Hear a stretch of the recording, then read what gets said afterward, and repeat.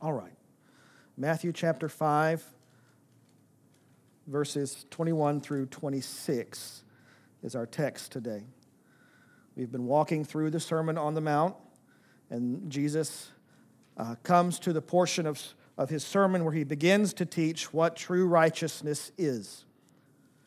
In verse 21, he says, "You have heard that it was said to those of old, 'You shall not murder,' and whoever murders will be liable to judgment. But I say to you that everyone who is angry with his brother will be liable to judgment. Whoever insults his brother will be liable to the council. And whoever says, 'You fool,' will be liable to the hell of fire. So, if you are offering your gift at the altar, and there you remember that your brother has something against you, leave your gift there before the altar and go. First, be reconciled to your brother, and then come and offer your gift. Come to terms quickly with your accuser while you are going with him to court, lest your accuser hand you over to the judge, and the judge to the guard, and put you in prison. Truly, I say to you, you will never get out until you have paid the last penny." Now, we won't be able to cover all of that text, but we're going to get most of it. We're going to focus on verses 21 through 24 will be our focus today. But again, Jesus, he's preaching his Sermon on the Mount. He's telling us the way. He's laying out the foundation for the Christian life. What is a Christian? We have a description of that in the first 10, 12 verses of the Beatitudes. Blessed are those who are poor in spirit. Blessed are those who are meek and humble, and all the blessed things. Blessed are those who are peacemakers and who are rejoice when they're persecuted. We have a calling card for a Christian in the very first part of the sermon. And then he transitions next to say, I didn't come to do away with the law. I've given you what a righteous person looks like, but I didn't come to do away with the law. I came to fulfill the law. We talked about that last week. I'm making complete the law. So the law should point you to me, and I'm going to point you back to the law for how to live righteously, how to have my heart.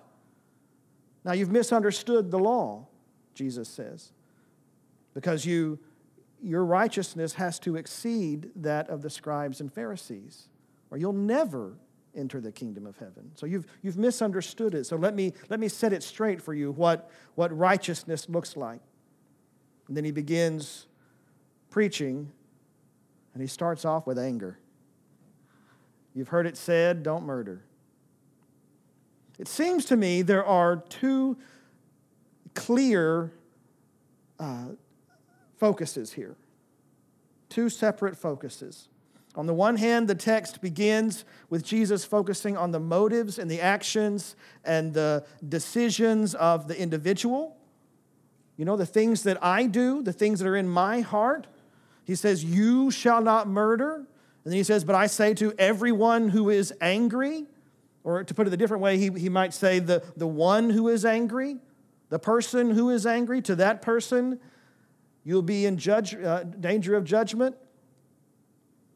And then he says, whoever insults you or insults someone or says, "You fool," or to put it differently, the one who says insults, the one who says, "You fool." He's clearly addressing the individual in these first couple of verses. The individual responsibility that we have to guard our hearts against anger. Then he makes a shift in verse 23. He's still focusing on responsibility of the individual, but now he shifts to the heart of someone else. He shifts to the other person's heart. He says, if your brother has something against you. So Jesus is speaking to the anger that comes up in our own hearts and guarding our own hearts against anger that wells up within us. And then he shifts to looking at what we do about anger in someone else's heart towards us. How do we handle it when other people are mad at us? What is our responsibility there? A lot of us would just say we don't have any. That's on them. They got angry. They can get happy with the same face. I love that expression. You can smile with the same face you got angry in. But it's not biblical. Not from the person who is receiving the anger. It's not biblical. It's not what Christ called us to. Let's go back and reread verses 21 and 22.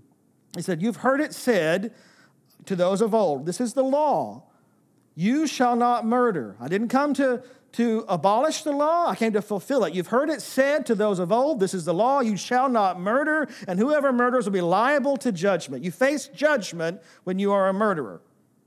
"But I say to you that everyone who is angry with his brother will be liable to judgment. Whoever insults his brother will be liable to counsel. Whoever says, 'You fool,' will be liable to the hell of fire." Now, if we just have a quick and cursory and careless reading of that, it might lead you to think that being angry with someone is the same thing as murdering someone. It might lead you to think that's what Jesus is saying. He's not saying that. They are two very different things. These two things have the same face in judgment. They face the same judgment, and Jesus even goes so far as to add a bit more weight to it when he says that what you say out of your mouth in anger could condemn you to the hell of fire. So, it's weighty, but it's not the same thing. Jesus puts anger and murder in the same category without saying that they are the same thing. Yelling at someone and belittling them out of anger is not the same thing as taking someone's life. Can we agree on that? It's not the same thing. But both of those things are condemned under the law. They're condemned if we understand the law properly, because the law speaks to the heart of the matter. Jesus said that murderers will be liable to judgment, and you who are angry will be liable to judgment. They have the same consequence. Now, if you have a King James Bible, you're going to see that there's a qualifier there. It's going to say, "Those of you who are angry without cause." Whoever is angry at his brother without cause, I believe is how the King James puts it. It's widely accepted that those words, "without cause," that little phrase there, was added later, much later, by the scribes and Pharisees, hundreds of years later, as a matter of fact, in the manuscripts. The earliest and oldest manuscripts that we have don't have that word or don't have that phrase. So we have to understand that there was a concerted effort in the early days of the church and in the world to try to smooth out the offense of the gospel, because it is offensive. The light is offensive to those who are in the dark. It's offensive. And they tried to make it so that Jesus wasn't as hard on sin as he was. Because if it's not a hard gospel, maybe more people will be open to it. If we kind of level it out and smooth out the rough edges, maybe it'll be more palatable to some people. And to be honest, they're still trying to do that. Don't you see it? They're still trying to take the offense out of the gospel. They do linguistic gymnastics all over the place. They do magic with words, how they try to change the definitions of words, change the plain definition of words, the long-held, understood definitions of words to try to match whatever agenda they're trying to push, to match their purposes of taking the offense out of the gospel. Or in this case, they just add words that weren't there to begin with. That's because the light of Jesus, like we said, it is offensive to those who are bound in darkness. These people, they want a gospel that is comfortable, that doesn't ask them anything. They want a gospel that doesn't require anything, but it affirms everything. They want a gospel that validates sin, that excuses sin, that embraces sin, and celebrates sin because they've found their complete identity in their sin.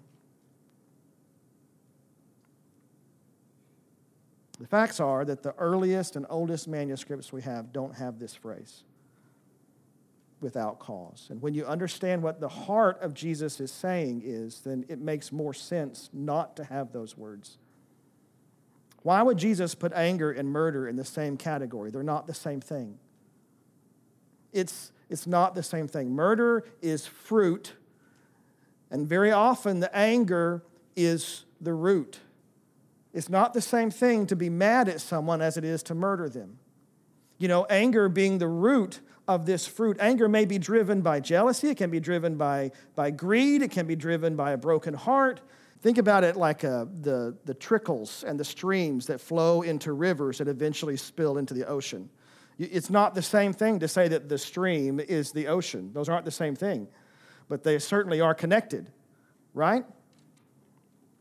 So Jesus says if you murder someone, then you're in danger of judgment. He says if you're angry, you're in danger of judgment. What does it matter if you murder for a good cause? What does it matter if you're angry for cause? Your anger has led to murder, period. Murder means killing someone with intention. And here Jesus is giving us the same warning that God gave to Cain back in Genesis. In Genesis chapter 4, verse 6, the Lord says to Cain, hey, Cain, why are you angry? Look what he says. Cain, you're angry. Why are you angry? Your face has fallen. So if you do well, will you not be accepted? And if you do not do well, guess what, Cain? Sin is crouching at the door. Its desire is contrary to you, but you have to rule over it.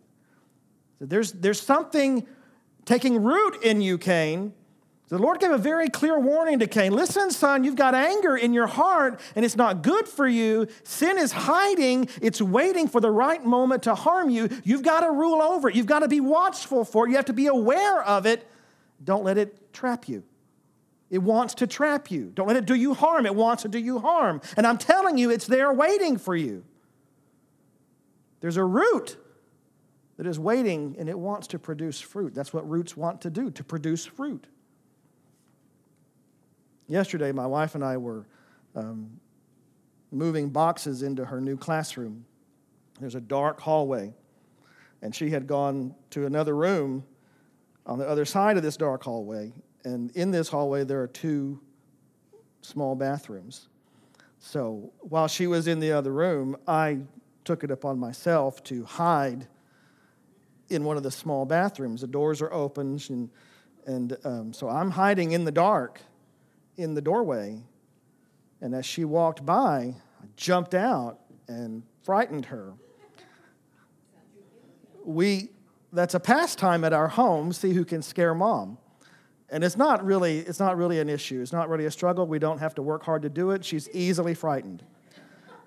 So much to the point that when she comes home and no one is there, she's looking behind doors and in closets when there's no one there to jump out to scare her because she's so suspicious of us. She knows when she comes home that one of us might be waiting to jump out and frighten her. But she wasn't aware when we were moving her boxes.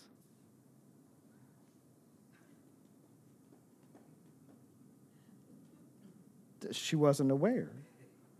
So I was very easily able, without any effort at all, to stand behind a door and just jump out and frighten her. And the scream was a glorious scream. I wish I could have recorded it. It's good for her that my intentions were playful, right?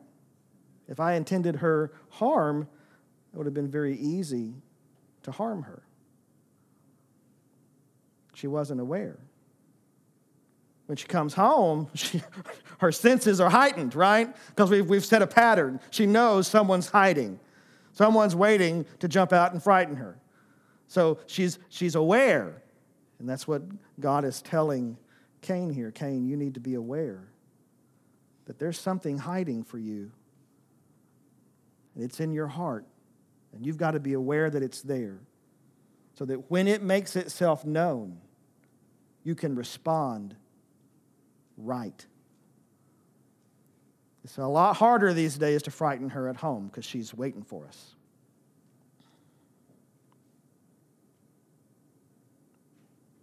So Jesus wants us to know that there is an awful sin and that the law has condemned this awful sin of murder. And he says, sure, you're doing great by not actually going and killing somebody. Good for you. But because you don't murder people, you think you're righteous. That's not the heart of it. There's so much more to it. There's a much deeper root. There's a long river that leads to murder.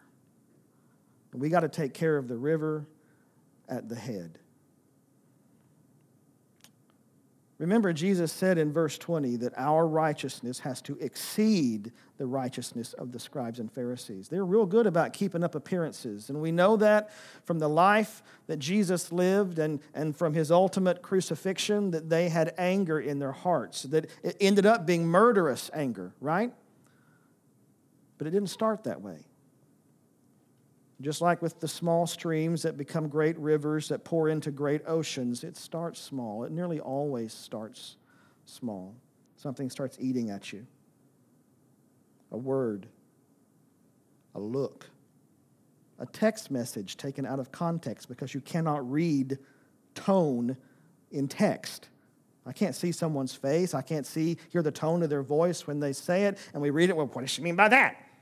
How often have we gotten into spats because of text messages that just didn't get taken the right way?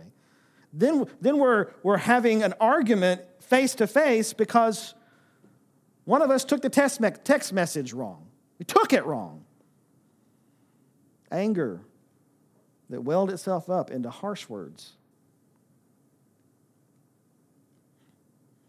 Jesus told us we have to guard our hearts against this anger. I think I said it last week, but it bears repeating that I don't think that murder, killing, is a temptation really for most of us. You know, most of us don't wake up in the morning thinking, God, you have really got to step in and intervene and keep me from murdering people today.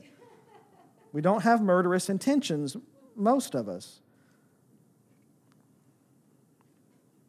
Not really. I mean, we may say that, Lord, help me not to kill this person, but we don't mean that. What we do have, though, is anger. We have great anger.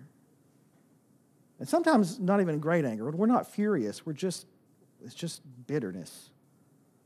And what that leads us to is to say things and do things that are not loving and not kind. You've heard the expression, sticks and stones may break my bones, but words will never hurt me.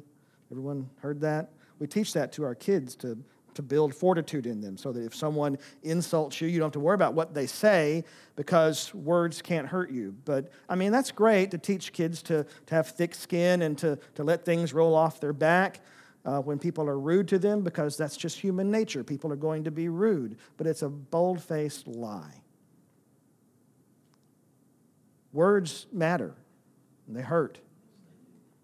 If Jesus thought that, if he thought that sticks and stones may break my bones, but words will never hurt me, he would never have said, whoever insults his brother is liable to the council. Whoever says, you fool, is liable to the hell of fire. Words hurt. They have an impact on someone's life. Maybe not a physical bruise, maybe not a physical damage, but it damages their heart. And it does damage to their dignity.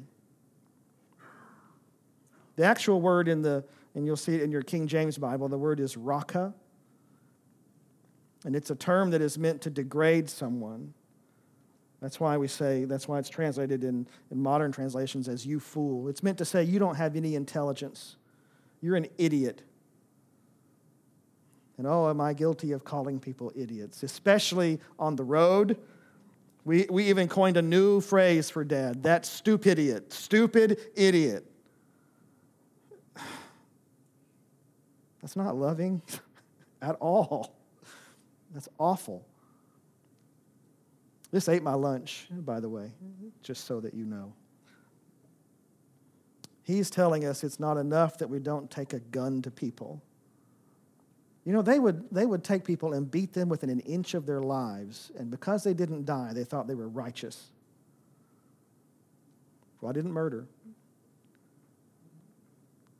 It's not enough that we don't take a gun to people that we're angry with. We have to guard ourselves against all forms of unkindness.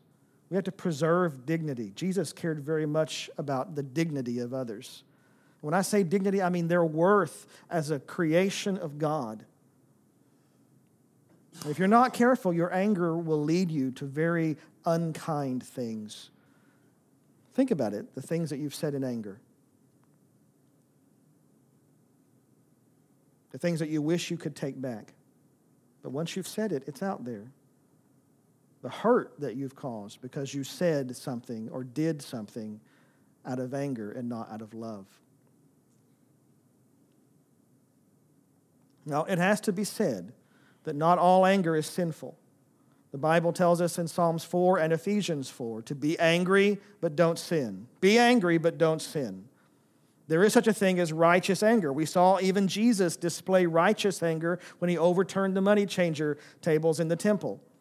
We should love the things that God loves. We should hate the things that God hates. But even then, even in our righteous anger, when we are displaying the righteousness of God, the hatred of wickedness, the hatred of oppression, all the things that God hates, when we're following and pursuing that, we have to be careful that our anger does not lead us into sin. Lots of people have done atrocious things in the name of righteousness. History is replete with it. They've done horrible things in the name of God hates this. And let me just say this, that standing on a street corner at a gay rights rally and yelling God hates you and you are an abomination does not preserve dignity. It is not loving. It is not the heart of God. In fact, it is very far from it.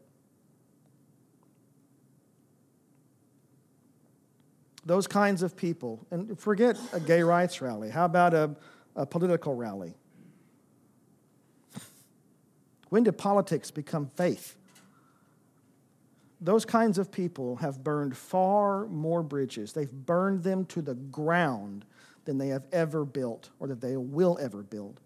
They're not making a bridge to God. He gave us a ministry of reconciliation. What is reconciling about that? The Lord says, you can't hate, you have to love. That's who I am. Is it hateful to say that sin is sin? Is it hateful to say that God has made a better way? Is it hateful to say if you continue in this sin, your ultimate end is destruction? Is it hateful to say those things? Absolutely not. In fact, it would be hateful not to say those things if we believed them.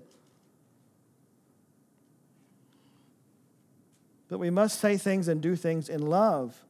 And anger over sin, it should press us further into the heart of our Lord, who did not come at us wagging his finger or yelling and berating his accusers and telling them that the Father hated them. He didn't come to us saying that. What did he do? He was gentle and lowly of heart, the Bible says. Sin made him angry, sure, he hated it. It's an affront against the very God, the creator of the universe. It was an affront against him. He was God in the flesh. He had every reason to be angry. He had every reason to lash out. He had every reason to insult them and to berate them, but he didn't. And even the strong words that Jesus spoke, when he spoke strong words, he spoke them in love. He spoke them out of the great compassion in his heart to bring them to the light of truth. Jesus didn't call down fire from heaven. In fact, he rebuked his disciples who wanted to do that. No, he went to the cross to show his love. He went to great lengths to show his love. And that example, going to the cross, is what he did. That's him living out on bold display what he tells us to do in verses 23 and 24. Because there he shifts. He goes from the heart of the individual. You've got to control anger. Sin is crouching at the door. It's waiting for you. You've got to take care of it. If you don't cut this thing off at the head, it will spill over into the great ocean from which you will not be able to return. And then in verse 23, he makes a shift.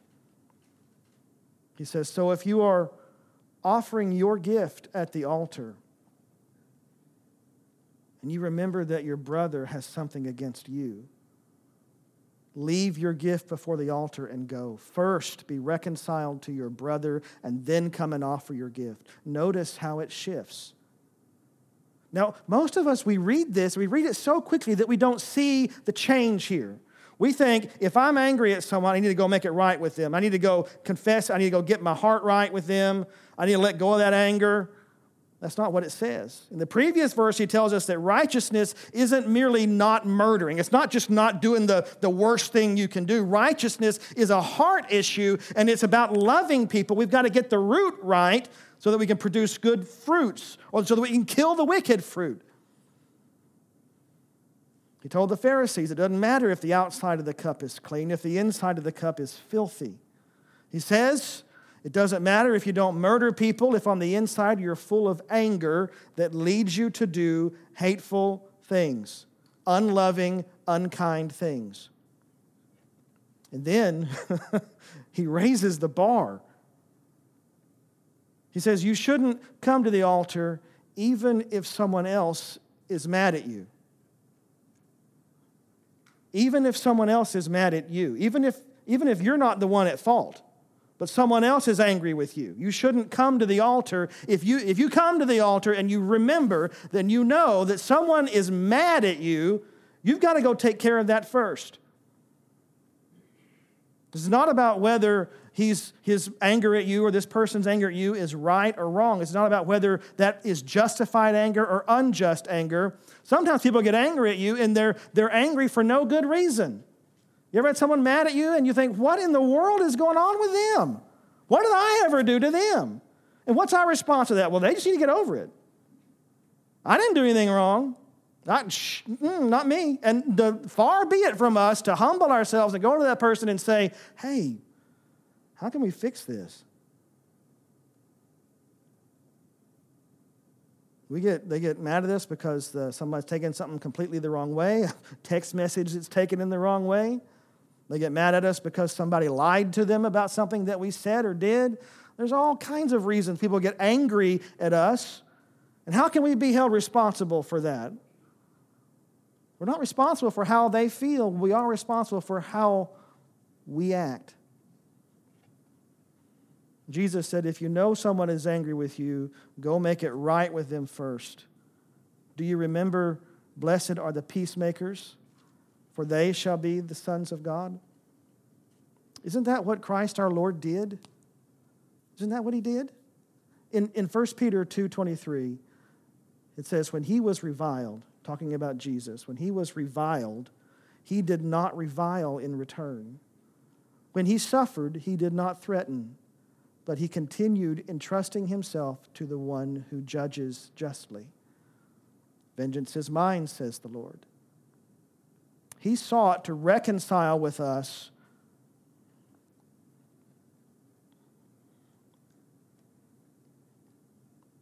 before he offered himself.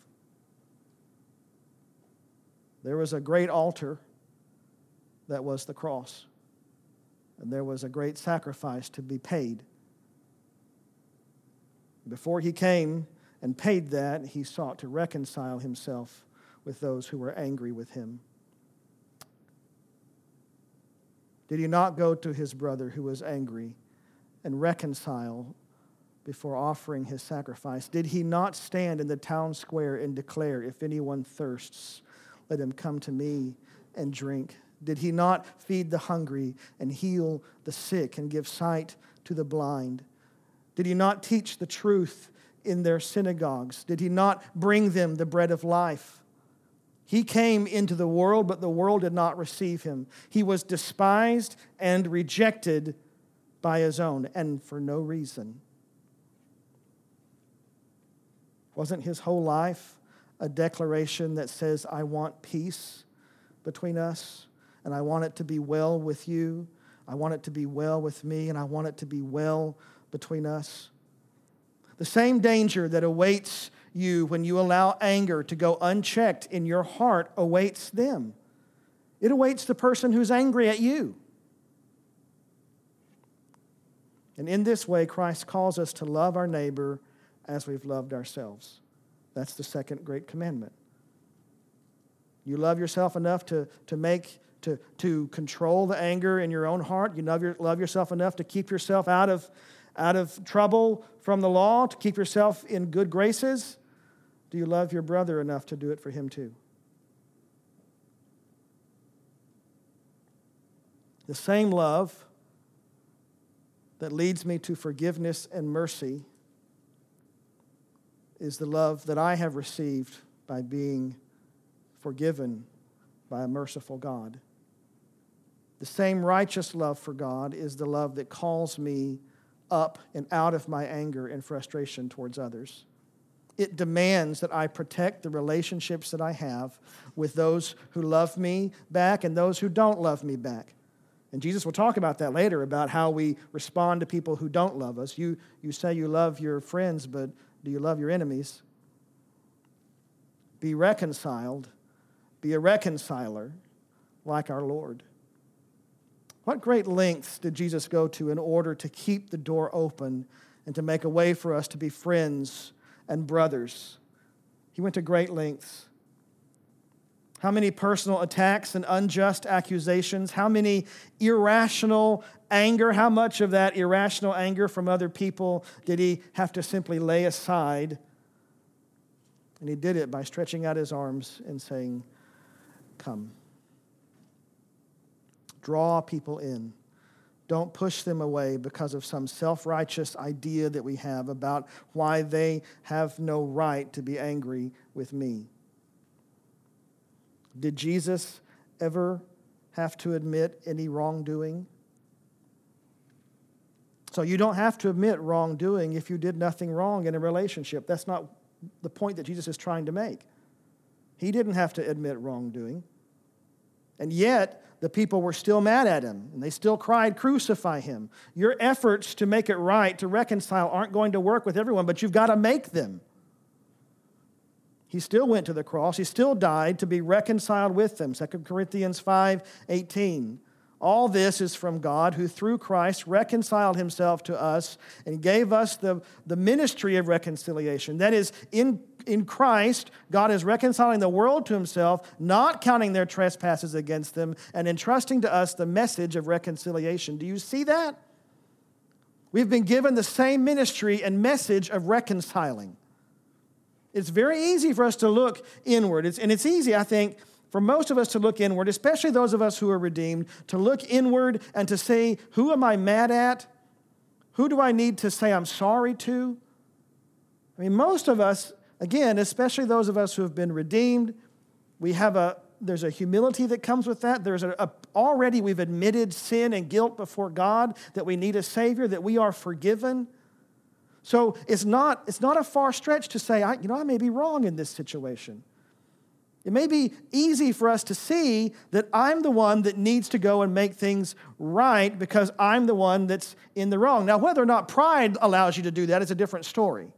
Whether or not we let our pride rise up in us and keep us from acting in obedience to knowing that we've done something wrong is a different question altogether. But I don't think it's hard for us to come to the conclusion, yeah, I was probably wrong in that scenario. What keeps us from making it right is pride. What is difficult, I think, is to think about the people that are mad at me. And then to desire to go to them, even though they're unjustly angry. What in the world reason would that person have? I've done nothing to them. But then to humble ourselves and go and say, hey, I need to make this right. We get this attitude, we don't know what's wrong with her. I don't know what's wrong with her. She just needs to get over it.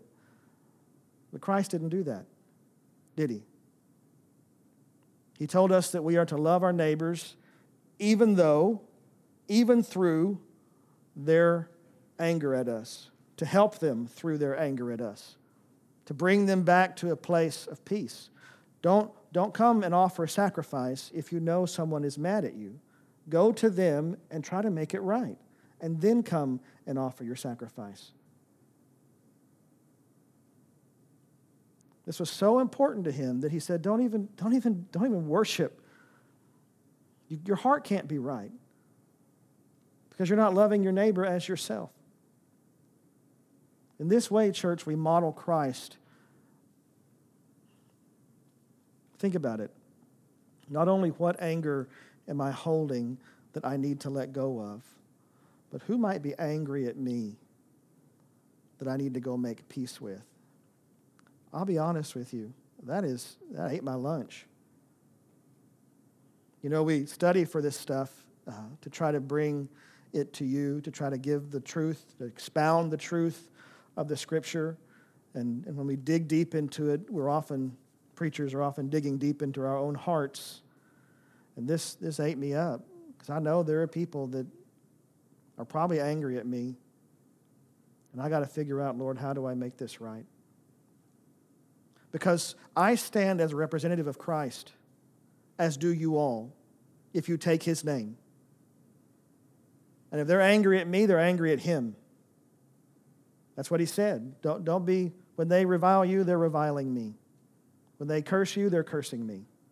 They're just cursing you because of me.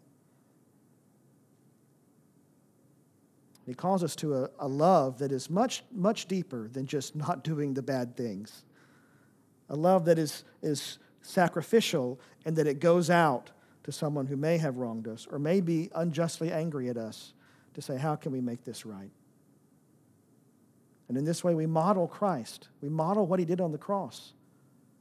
We get an opportunity to do it over and over again, because people are going to get mad no matter what you do. I can't control how they act, but I can control how I act. Amen. Let's pray. Father God, we come to you in the name of Jesus, and we thank you once again for your word. God, help us with the anger in our own heart. Help us with being sensitive to how others have received us. Help us to be sensitive to how they may perceive us, Lord. Give us the grace and the humility and the love that you have called us to, Father, to represent you well, to draw them in by the cross. Help us to display your love in our lives. God, I pray that you bless us as we leave this place. Rest on our hearts with conviction, and give us power to do well. In Jesus' name we pray. Amen.